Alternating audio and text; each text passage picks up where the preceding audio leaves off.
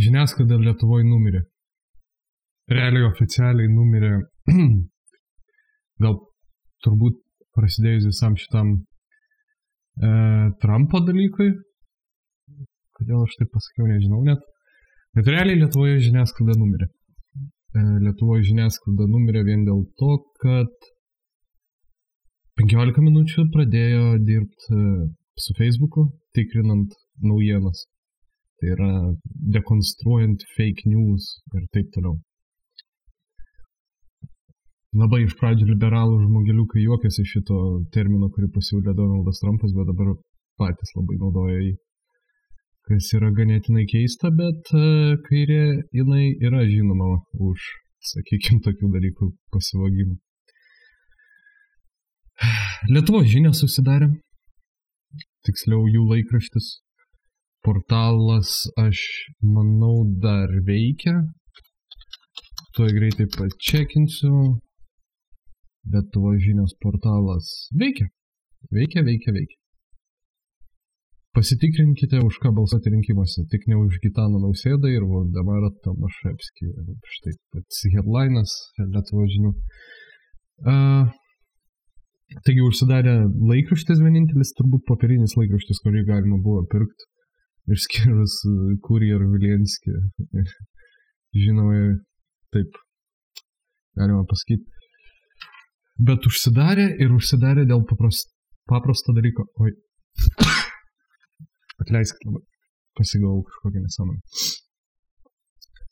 Užsidarė dėl labai paprasto dalyko. Jie darė minusą paprasčiausiai. Ir nėra žmonių, kurie iš idėjos skaityk dirbtų su to, nesvarbu, kad tai yra koncerno dalykas, bet išėjus idėjiniam lyderiui į kitą pasaulį, tai nieko ten labai ir nelieka, ir nors koncernui tai ten tie pinigai, ten 100 000 per metus nėra labai didelis dalykas, tiesiog nėra kam kuruoti to dalyko.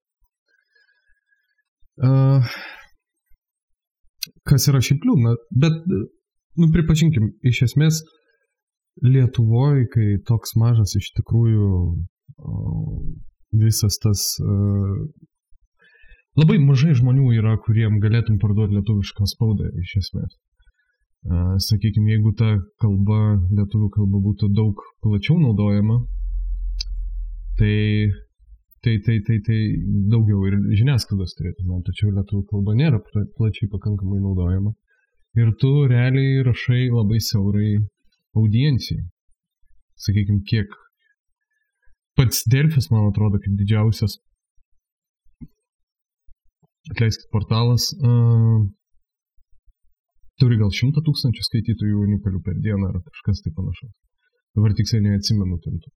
Tiesą sakant, buvo toks atvejis 2016 metais, kai labai paprastas kažkokias bobelkas, girdėjau iš regiono, pradėjo daryti savo internetinį puslapį, kuris vienu metu net tv3.lt portalą aplenkė pagal skaitomumą. O ten tiesiog buvo padarytas puslapis iš WordPressinis kažkoks ir 4 gal ar 3 bobelkos sėdėjo ir rašęs tekstus apie tai, kaip česnakai padeda, įtrynus česnaku gali panaikinti grybelį ant kojos. Taigi, matot, pradėti bent jau geram kickstartui, nes jie tikrai gerą kickstartą turėjo. Žiniasklaidos kažkokios naujienų grupės tikrai daug Lietuvoje nereikia labai daug pinigų, reikia tiesiog labai laiko įdėti. Aš irgi norėjau daryti kažkada tokį labiau, sakykime, humoristinio turinio turintį ir gal net šiek tiek tokio politizuoto į dešinę pusę, tokia kaip ir portaliukštį, žinom. Žinoma galimybę parašyti jį bet kam, bet niekas labai nenorėjo to užsiimti. Labai žmonės nori kažko Lietuvoje, nori kažką keisti, bet niekas nenori dėl to, ką noris daryti, prieš tą pajudinti. Tas yra labai blogai. Ploviau indus, tai rankos dabar atsiduoda labai tokia guma keista. Tai va, tai grįžtam prie 15 minučių tada, man atrodo. 15 minučių fact-checkinimas tas visas. Ir tas Černiausko noras viską tikrinti ir taip toliau, atseit tyriamoji žurnalistika, gaus tokią progą labai atvirai kažką tikrinti kažkur. Bet kaip mes patys suprantam, jie vis tiek tikrins per savo prizmę, per kairėje prizmę ir tai akivaizdžiai rodysis. Ir atsimenat, turbūt matėt, prieš porą savaičių buvo tas žymusis fact-checkas, kaip Sinica parašė tekstą apie išpuolius prieš krikščionybę ir deginamus bažnyčias. Nu ir 15 minučių patikrino ir pasakė, kad tai, ką jis pasakė, yra visiška netiesa, kadangi bažnyčios yra nedeginamos, o šiaip vandalizuojamos. Tai jeigu jūs manat, kad jie tikrai nuoširdžiai atliks savo darbą, tai yra objektyviai bent jau bandys padaryti, sakykime, labai aiškios kairės pusės šališkumo, tai pagalvokit dar kartą apie tai. To tikrai nebus, tas tikrai neįmanoma yra. Ir žmonės tai mato, žmonės praranda pasitikėjimą tai tokiu outletu ir jis miršta. Ir tai, man atrodo, yra pats galas iš tikrųjų. Ir man įdomu, kodėl jie vis dar tai daro. Kodėl jie pasirašo tokiam avantūrom, kur jie nieko absoliučiai negali laimėti. Nežinau, ar jie gaus pinigų už tai pakankamai, galbūt ir gaus, sakykim, bet man kažkaip tai čia, kaip žinant Černiauską, žinant, kaip jis mėgsta pasigirti, kad jo tyrimų skyrius tik tai minusą neša ir panašiai, aš galiu tikėti, kad čia yra toks ego patenkinimas, kad mes su Facebook'u dirbsim. Ir aš esu labai geras tyriamas žurnalistas ir gaunu 1200 eurų į rankas. Na bet, suprantat, yra tas dalykas, kad tai visai yra gerai. Žmonės pradės nebepasitikėti tą žiniasklaidą, sakykime, tą tokią politizuotą ir į vieną pusę nutaikytą. Ir tai yra gerai. Man tik labai keista, kaip ir sakau, kodėl jie atrodo labai protingi žmonės, sėdintis visose redakcijose ir taip toliau. Nejaugi jie tikrai nesupranta tokio dalyko, kaip, tipo, gal mums čia nereikėtų eiti, nes mes čia ekspozinsim save kaip propagandistus konkrečius. Žinoma, yra kitas dalykas, kad galbūt jie tiki visais šitais reikalais. Kaip kad, sakykime, kad vandalizuojamos bažnyčios yra visiškai priešingas dalykas, negu kad deginamos bažnyčios. Man neatsimenu tiksliai, kaip ten buvo, kaip ten parašė Sinica, bet atsimenu, kad straipsnis buvo kaip retas šlykštus. Nu ir ką? Nu žinoma, jie aišku užsiaugina ten tą savo kažkokį tai kredito dalį, tikrindami Puidoko ir Juozaičio nesąmonės pasakytas, blėt. Bet, kiek mes tų Puidoko ir Juozaičio turim? Vos 2, sakykime dabar. Aišku, galės patikrinti gražulį kokį nors ir taip toliau ir pareikšti jam, kad gėjai ir gėjų santuokos yra garantuotas vienas iš ekonominių rodiklių, kuris pritraukia užsienio investuotojus, taip pat ir žaliai ir taip toliau. Šiaip, o jūs nepastebėjot, kad Puidokas šiaip greičiausiai yra toks kaip ir false flagas, sakykime, aš kažkaip tai pasidėjau ir pagalvojau kurį čia laiką, kad jeigu koks nors leftistas, sakykime, leftistinių jėgų partija, sakykime, Tėvynės sąjunga ir liberalai, ne? Tėvynės sąjungų ir konservų ir liberalų, junginys sugalvoja, kaip, sakykime, suteršt vardą dešiniesiam. Tai jie darytų tokį kaip Puidoką iš esmės realiai. Nes Puidokas atrodo taip, kaip žmogus, kuris nori labai pritapti dešinėje, bet niekaip nesuprantantis nei dešinės, nei jos kultūrą. Plus pasitikrinkit aš norėjau tai daryti video, bet man atrodo, tai neapsimoka iš esmės ko nors daryti su tuo puidoku, nes jisai surinks maksimum 2% kokius. Pasižiūrėkit aršiausių puidoko fanų Facebookus. Tai yra ne tai, kad pasižiūrėkit ir paieškokit kažko blogo, bet paimkit ir per Google search'ą paieškokit jų nuotraukų profilį. Blemba, kokiu 9% būna iš kontakte.ru nupizdintas nuotraukas ir sukurti feikiniai accountai. Kas yra, tiesiog įrodo, kad tai gali būti kažkiek tai false flagas, kad sudirbtų dešiniųjų vardą. Nes, kaip matėt, jis labai nesgrabiai ir visiškai nesuprasdamas naudoja žodžius kaip neoliberalizmas ir taip toliau. Kur, tipo, tiesiog baisiai, akivaizdžiai matos, kad žmogus nesupranta. Jeigu jisai nuoširdžiai tuo tikėtų, taip dar, aišku, žinoma, išlieka ta galimybė, kad jis joja tuo dalyku tiesiog to nesuprasdamas. Bet kažkaip tai man atrodo, kad jeigu jis kažkaip akivaizdu, kad visi supranta, kad ta linija kol kas nėra laiminti linija ir neišliekanti labai ilgai. Tai galvoju, tai pagrindinis dalykas, kas įtariama, tai tiesiog žmonės, kurie nesupranta dešiniųjų, nesupranta elementarių savokų dešinės,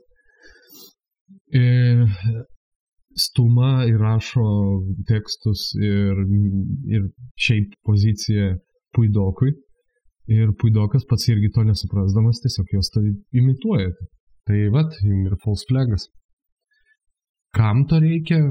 Tam reikia, kad, sakykime, Juozaitis nesurinktų daug balsų.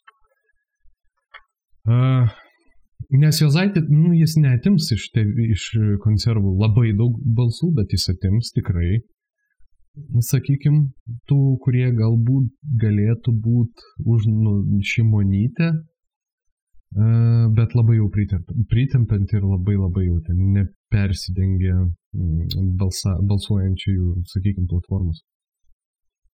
Bet svarbiausia jam yra, kad iš Juozaičio neišeitų koks nors normalus dešiniųjų pažiūrų darinys, sakykime, netgimtų tokie kaip ir tautininkai, tiesiog tautininkai su normaliais žmonėmis, be pankos, be kundroto ir taip toliau.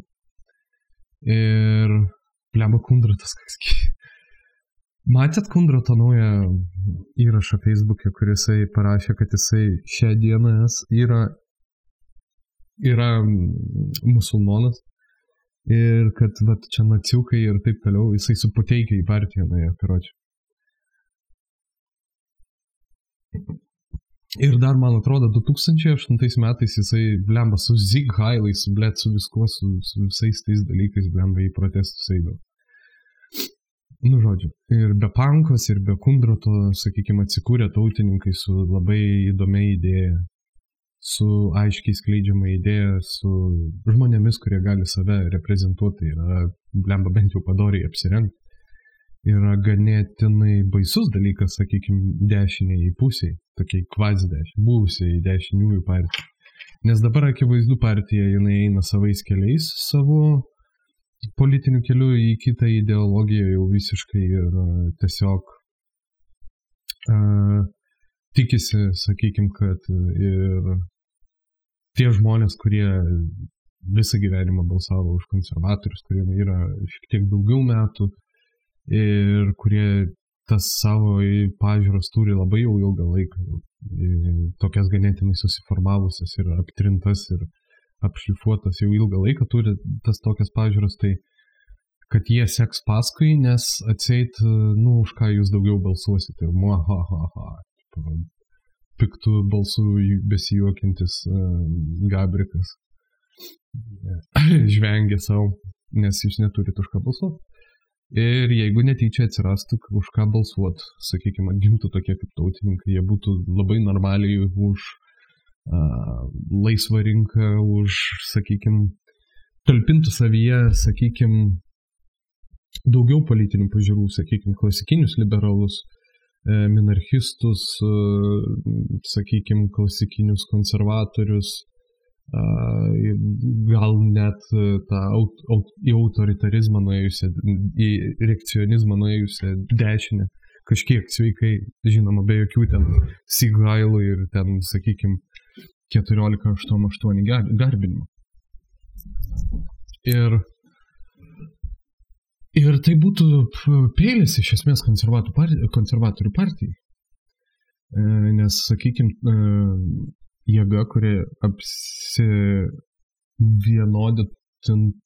tiesiog taptų dešiniosios pusės atstovaujamai partija, kurios viduje vyktų sveiki debatai ir būtų labai suderinta, sakykime, partijos suderinta programa, tai čia yra vienas baisiausių dalykų, sakykime, konservatoriai. Nes ir konservatoriai, pasižiūrėkit, jie talpina labai daug tų, pagal idėją turėjo talpinti ir talpino kokiais 2012 metais labai daug visokių idėjų, nuo tautininkų flango iki, sakykime, neoliberalių Tėvynės sąjungos kai kurių viršūnėlių, kaip sakykime, Andrius Kubilius. Žinoma, ten Rasa Juknevičienė yra, kur tiesiog baisus dalykas yra Juknevičienė. Juknevičienė yra tokia padlaiza, kad aiktų savo kaip šlykštų iš tikrųjų jie žiūrėt. Jinai yra tiesiog politikos šūdas konkretus. Aš niekad per daug jas nemėgau, bet bent jau pagarbos tai kažkiek aš jai turėjau kažkurio momentu. Bet dabar, tai yra, jinai jau nueina į tą pusę Armonaitės, kad va, čia reikia moterų kvotų ir taip toliau, ten vyriausybė ir taip toliau, ir čia šlykštų, blėt, yra. Ten jinai išsigimus boba yra tikrai. Ir aš galiu garantuoti, jeigu lyderis ateitų koks nors naujas į tą partiją, sakykime, kad ir kurio jinai būtų, jinai konservų būtų partija. Ir tas naujas lyderis atėjęs ten komunizmą pričintų, tai jinai 100% pati pirmoji aršiausia komunistė būtų toj partijai. Nes jai tai garantuoja kažkokią tai politinę vietą kažkur. Aš esu girdėjęs iš, sakykime, Radžvilui artimos aplinkos, tai aš šiek tiek skeptiškai gal dėl to vertinu. Nors, nevertinčiau aš skeptiškai, nes, sakykime, su Radžvilu yra keletas minusų, sakykime, tas nemokėjimas bendradarbiauti, ne, su kitais žmonėmis, bet, sakykime, tai, kad jis būtų meluojantis ar dar kažką, ar žmonės aplink jį būtų pagauti meluojantis, tai nebuvo taip nei kartą gyvenime šitą. Nebuvo realiai tokio dalyko. Bent jau aš kiek žinau. Jeigu aš klystu, galite parašyti man į komentarus arba kur nors kitur. Ir girdėjau iš tos artimos aplinkos, kad Juknevičienė atėjus į šitą į sąjūdį, o sąjūdis, kadangi buvo labai daug skirtingų pažiūrų, ten buvo ir socialdemokratai, ir far left žmonės, ir far right žmonės. Tiesiog labai daug žmonės nusivylė komunizmu ir nebūtinai iš esmės, kiek supratau, žmonės norintys sukurti demokratinę visuomenę Lietuvoje. Tiesiog žmonės, kuriem užkniso Sovietų sąjungai ir tas, sakykime, toks komunizmas. Sindikatrealizmas, kaip ten tas vadinas. Tai yra pirminis tas marksizmo arba komunizmo prototipas, kur vietoj valstybės šitas blemba užkrito. Vietoj valstybės kompanijas ir tokius didelius daiktus, sakykime, kuriuos normalioji kapitalistiniai ideologijai valdo vienas kažkoks vadovas ar žmogus, pakeistų, sakykime, profsąjungos ir profsąjungos su savo vadovais. Tai šiaip aš nematau šiaip prasmės. Tiesą sakant, aš komunizme aš tikrai nematau logikos iš esmės. Vienas dalykas, sakykime, kapitalizme, ne, jie sako, kad kapitalo valdo labai daug kapitalo, valdo keletą žmonių. Gerai, gačia, supratau. Taip yra. 1% žmonių, sakykime, valdo labai didelę, dalį turto. Gerai, supratau. Gerai, tada turim Sovietų Sąjungos komunizmą, ne? Ten mažiau negu 1% žmonių viską valdo, kadangi tai valdo valstybė, o valstybė žmogus tiesiog nėra sukurtas taip, kad jisai nesisavintų visiškai vienas valdžios į savo rankas. Ir man keista, kaip čia žmonės iš esmės tai žiūri į tą komunizmą iš esmės ir galvoja, va čia va yra perfect, čia yra sistema be trūkumų. Trūkumai dar didesnė, akivaizdu. Ir sindikalizmas, tas, sakykime, sunku man ištart. Man atrodo, Trockio menševikai jį labai palaikė. Tai tu atiduodi tiesiog į rankas profsąjungų vadovam tą visą gamybą ir kapitalą. Tai aš nesuprantu, kuo tai skiriasi nuo, sakykime, nuo to kapitalizmo, bet tiesiog. Ir žodžiu, aš girdėjau, kad nuo pat pradžių, sakykime, tame sąjūdyje, ta Rasa Juknevičienė buvo tokia, kuri sutardavo su absoliučiai visais. Tai yra, kokioj tik hebroj bebūdavo, tai jinai pagal tą dudelę ir ten ir taip ir šnekėdavo. Žinau, kad 100% šito negaliu patvirtinti ir galbūt net pats netaip supratau tą, ką man sakė, bet iš esmės jo, jinai labai būdavo tokia ryši, bet labai tokia neišsiskirinti, tai yra su visais sutarta. Tiesiog tobula karjeros politikė. Ir tas yra blogai šiaip.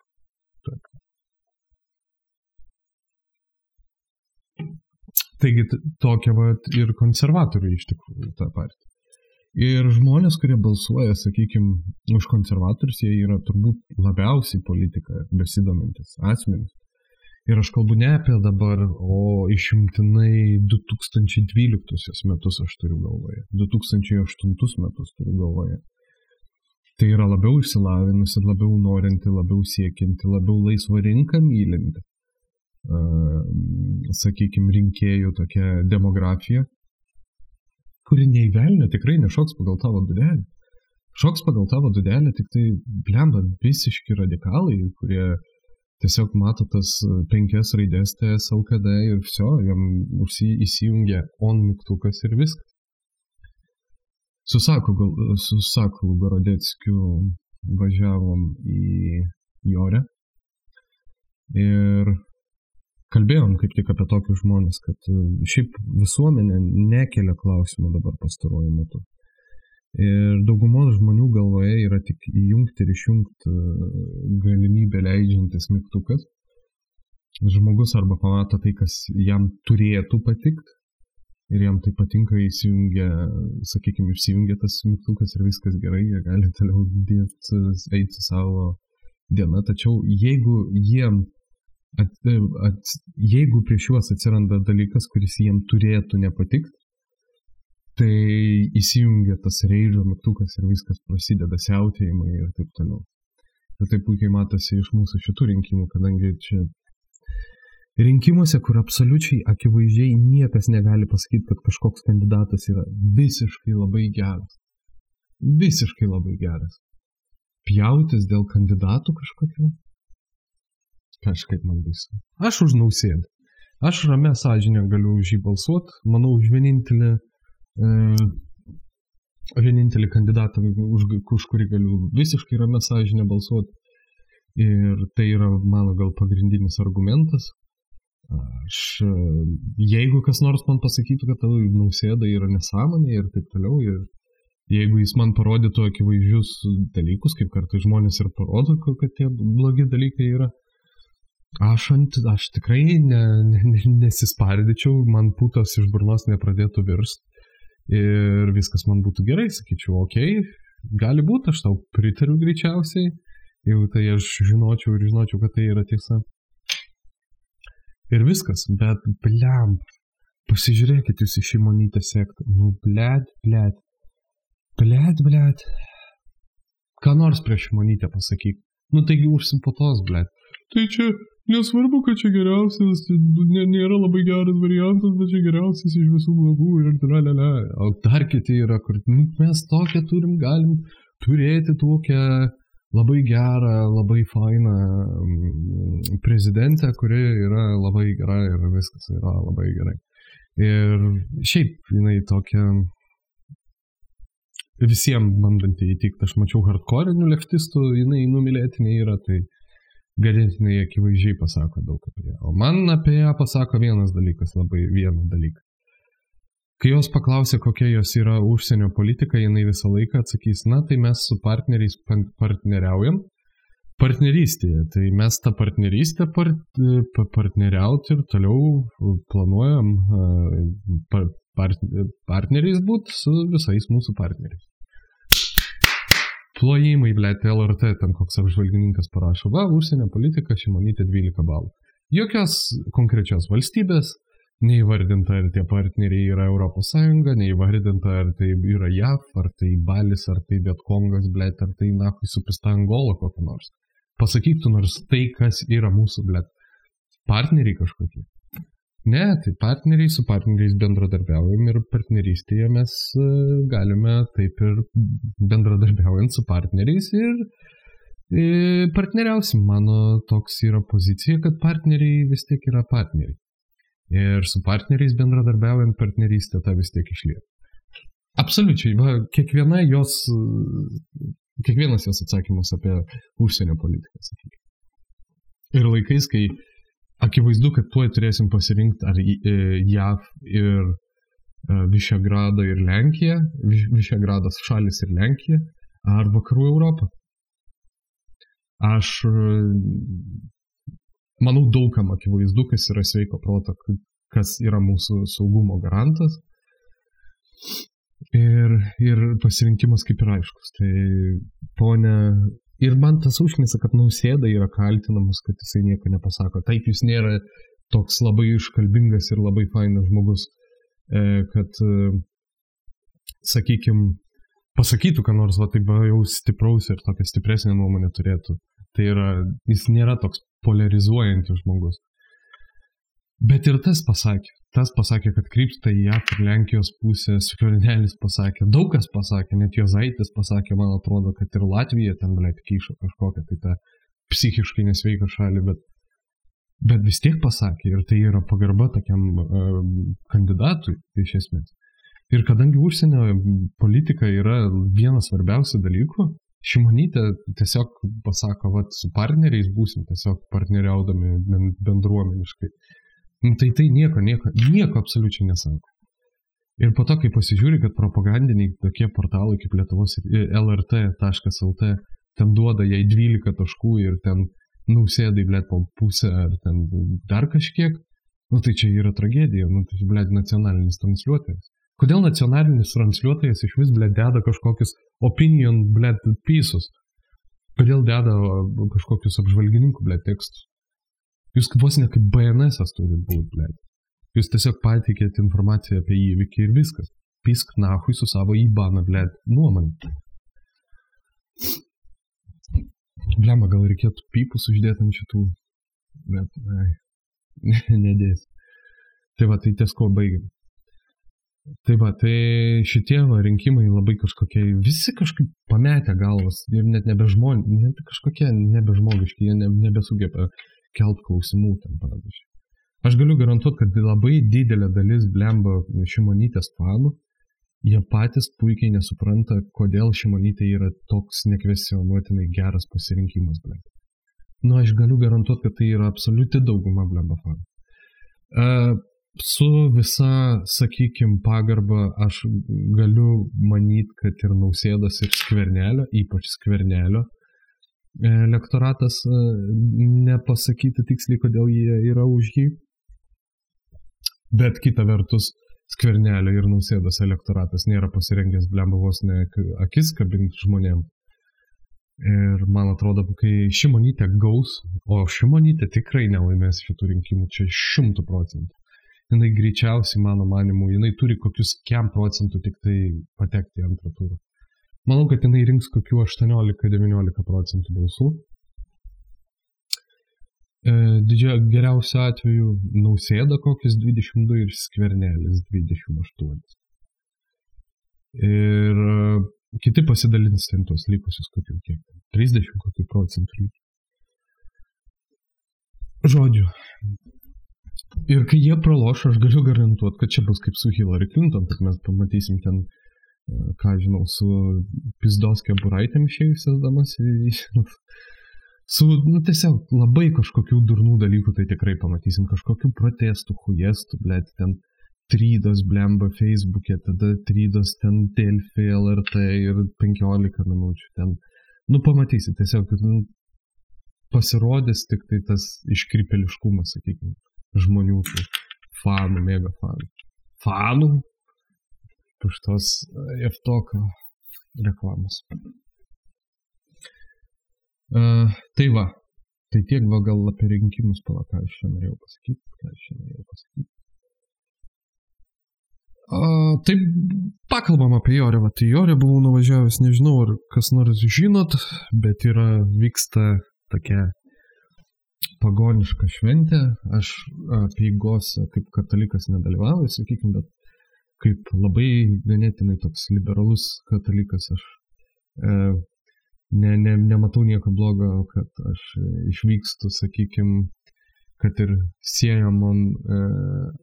siejama renginį su pagonybė, išvykstu pabūt gamtoje, pabūt su, atleiskit, mažai mėgau, ir pabūt su draugais.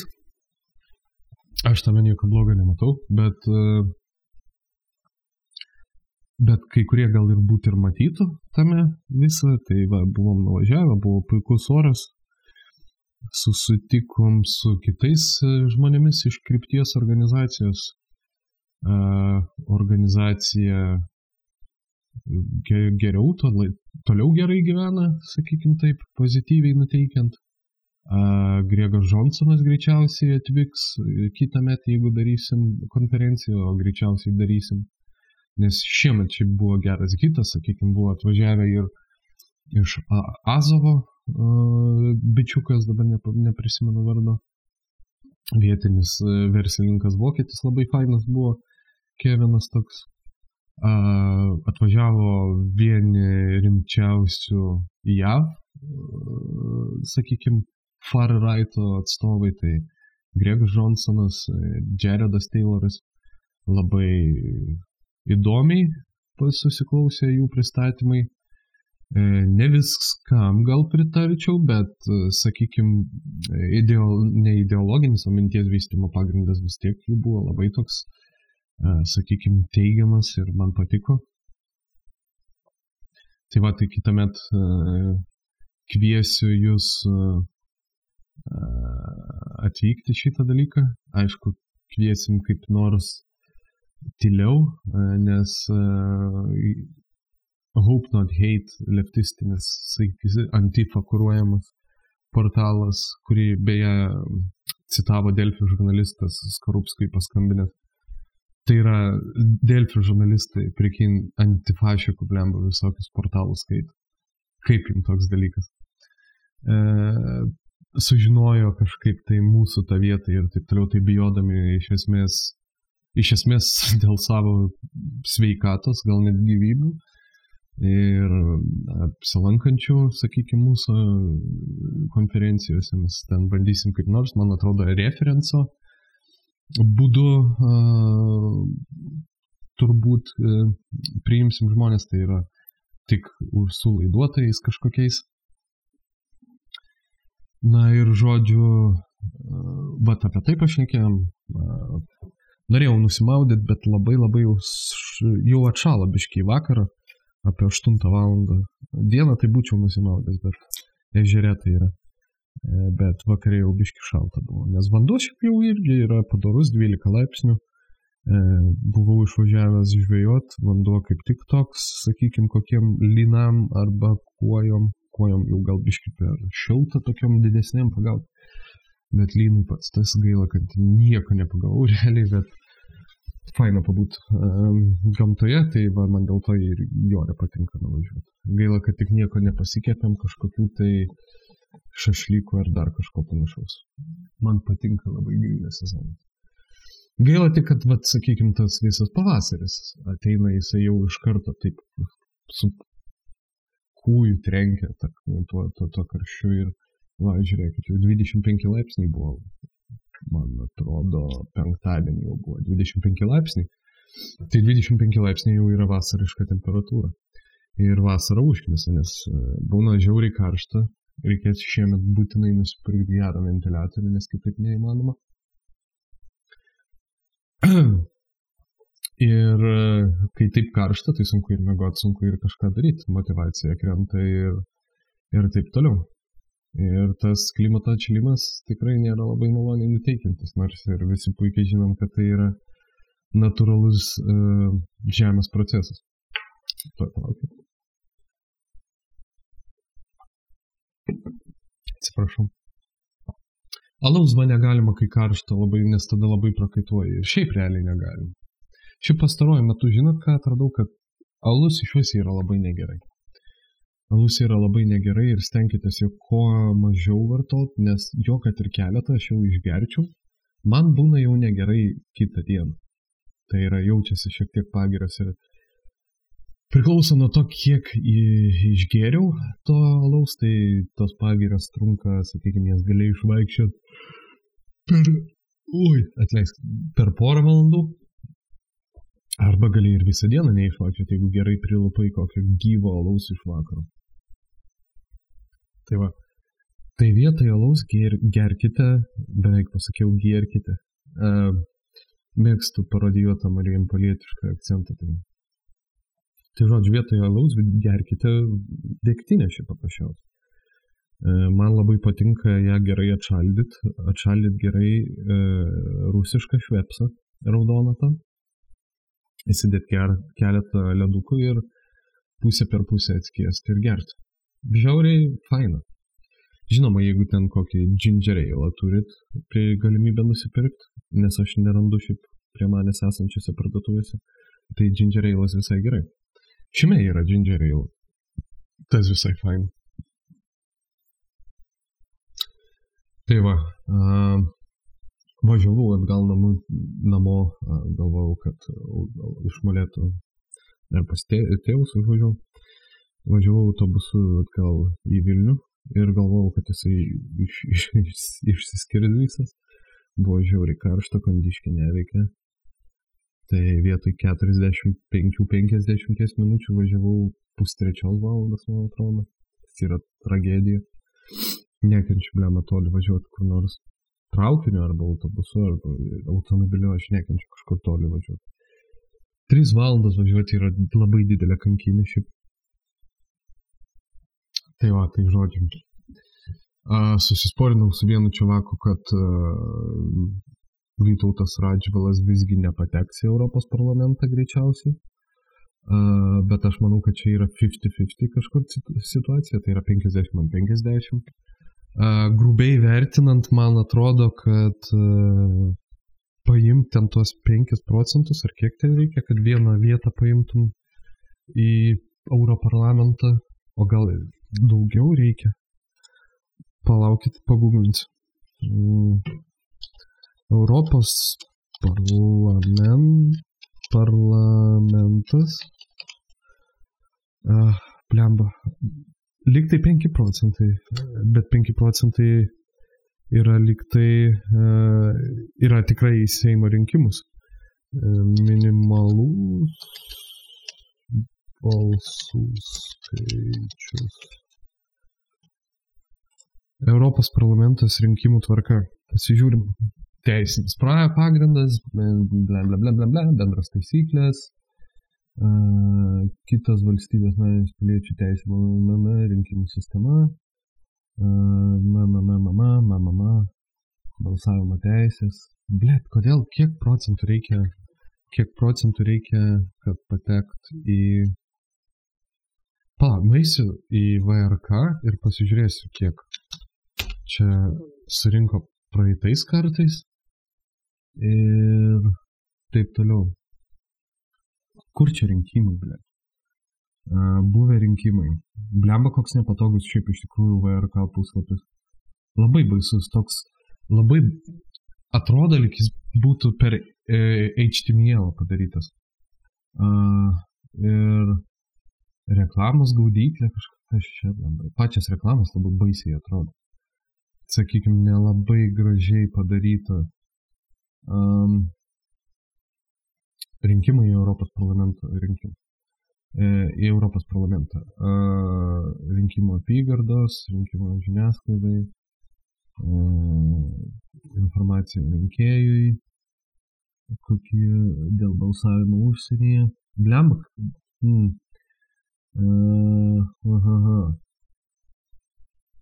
Blemba, kaip čia neprofesionaliai viskas, bet palaukit šiek tiek. Registruoti visuomenį. O galėčiau pasižiūrėti, kada čia buvo VRK, rinkimai EP, AP. 2014 berods. Jo, 2014. Balsavimo rezultatai.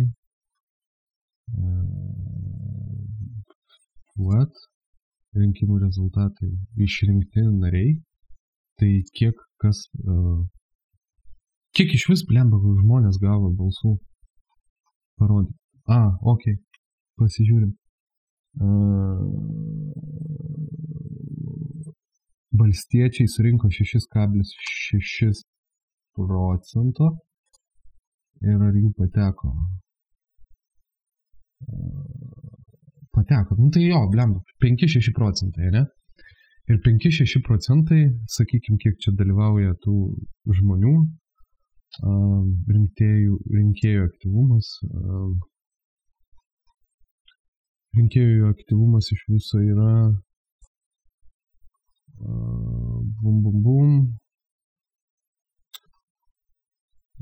Blemba, kodėl nerodo iš karto, kiek balsavo žmonių? Blet, ar tai jums sunku? Taip. Gerai. Tai rodo tik 7 valandą, tai gerai. Bet tai... Nu kažką paskaičiavau, kad apie 50 000 balsų turi surinkti Radžvilo komitetas. Tai yra pridėt skaityk kiek ten. Labai daug pridėt prie parašų, kiek jie surinko, nors jie parašus rinko gausiai. Žinoma, tai, kad jie bus sąraše, prideda kažkiek visko, bet susiražinau iš kažko, neatsimenu. Iš to, kad statysiu gal šimo bare kažką.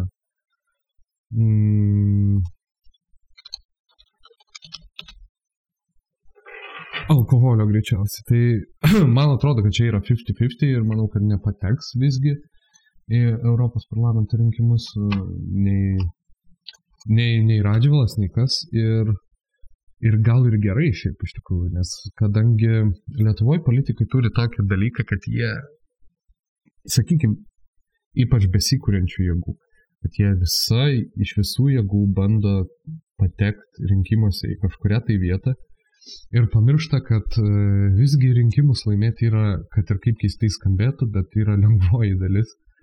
Ir kad ta sunkioji dalis, kuri yra tiesiog parodyti, kad tu kažką darai ir dirbi kažką, yra sunkioji. Ir pavyzdžiui, jeigu patektų Radžvilas, sakykime, ir jam sunkiai sektųsi. Ir, sakykime, jisai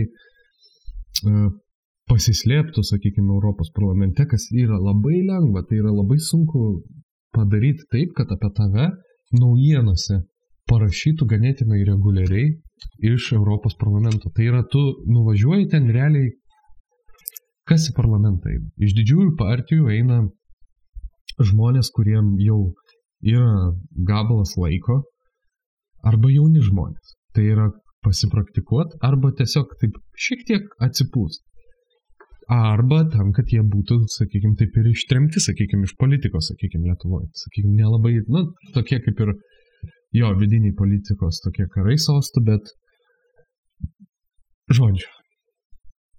Ir dar eina visokie avantiūristai. Ir visi iki vieno išskyrus gal kokį Antaną Guogą, kuris tiesiog šiaip metė labai, labai daug pinigų į savo piarinimą, būnant Europos parlamente, kad apie jį kažką tai bent jau rašyti. O taip kitų būdų yra labai labai sunku išsiskirti. Ir kadangi tu neišsiskiri iš Europos parlamento, nes tas Europos parlamentas tūlam balsuotojui atrodo kaip, sakykim, kaip vos ne mūsų vietinis parlamentas.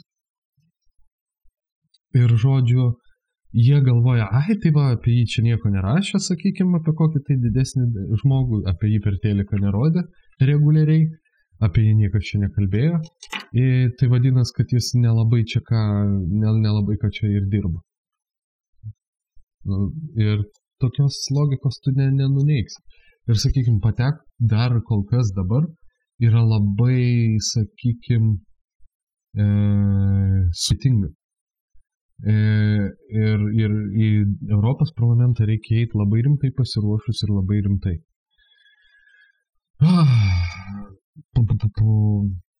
Tai matyti tiek. Pradėjom nuo tokių dalykų, aš realiai beveik nieko nepasakiau, ką norėjau, bet aš pats ir nesuprantu, ką norėjau pasakyti. Juokauju. Kaip visada noriu priminti, kad būtinai man rašytumėt klausimus, kurie jau kaupės, jau rašo žmonės, gal jau keletas net yra kokie 2 ar 3, bet tikrai prašau, rašykit, patarinėkit temas kokias nors ir taip toliau, apie kurias mes galėtume pakalbėti. Bandysiu, kad juokingiau būtų kitą kartą. Rašyt, prašau, klausimų vien dėl to, kad man reikia pagalbininko šiek podcast'ui ir vienam daryti labai sunku yra podcast'ą. Ir jeigu turėčiau kokį sidekicką, tai manau daug įdomiau būtų žiūrėti, klausyti, gal kas ir žiūri iš esmės šitą podcastą, nes yra YouTube'ai su viena nuotrauka įdėtas jisai. Tai būtent dėl šitos priežasties aš jūsų prašau, kad rašytumėt man į elektroninį paštą savo laiškus ir dėtumėt savo klausimus. Tai elektroninio pašto adresas yra klausimai.nekliuda@gmail.com. Tai yra Gmail platformoj, parašykit su klausimai.nekliuda. Ir šiuo metu tiek. Prisiminkit, kad man labai smagu, kad jūs žiūrit ir klausot, labai smagu, kad palaikinat, pakomentuojat ir pasubscribinat. Siūlyčiau šitą podcastą labiau žiūrėti per Spotify platformą, bet jeigu jums patinka YouTube'ai, tai irgi labai džiugina mano širdelę. Tad čiau ir kitą podcastą išleisiu turbūt greičiau negu per savaitę, bet dabar dar filmuosiu keletą video, kad galėčiau į priekį paleisti. Žodžiu, bus žiauriai faina, juokinga, nežinau ar bus žiauriai faina ir juokinga, bet padarysiu savo geriausią. Iki.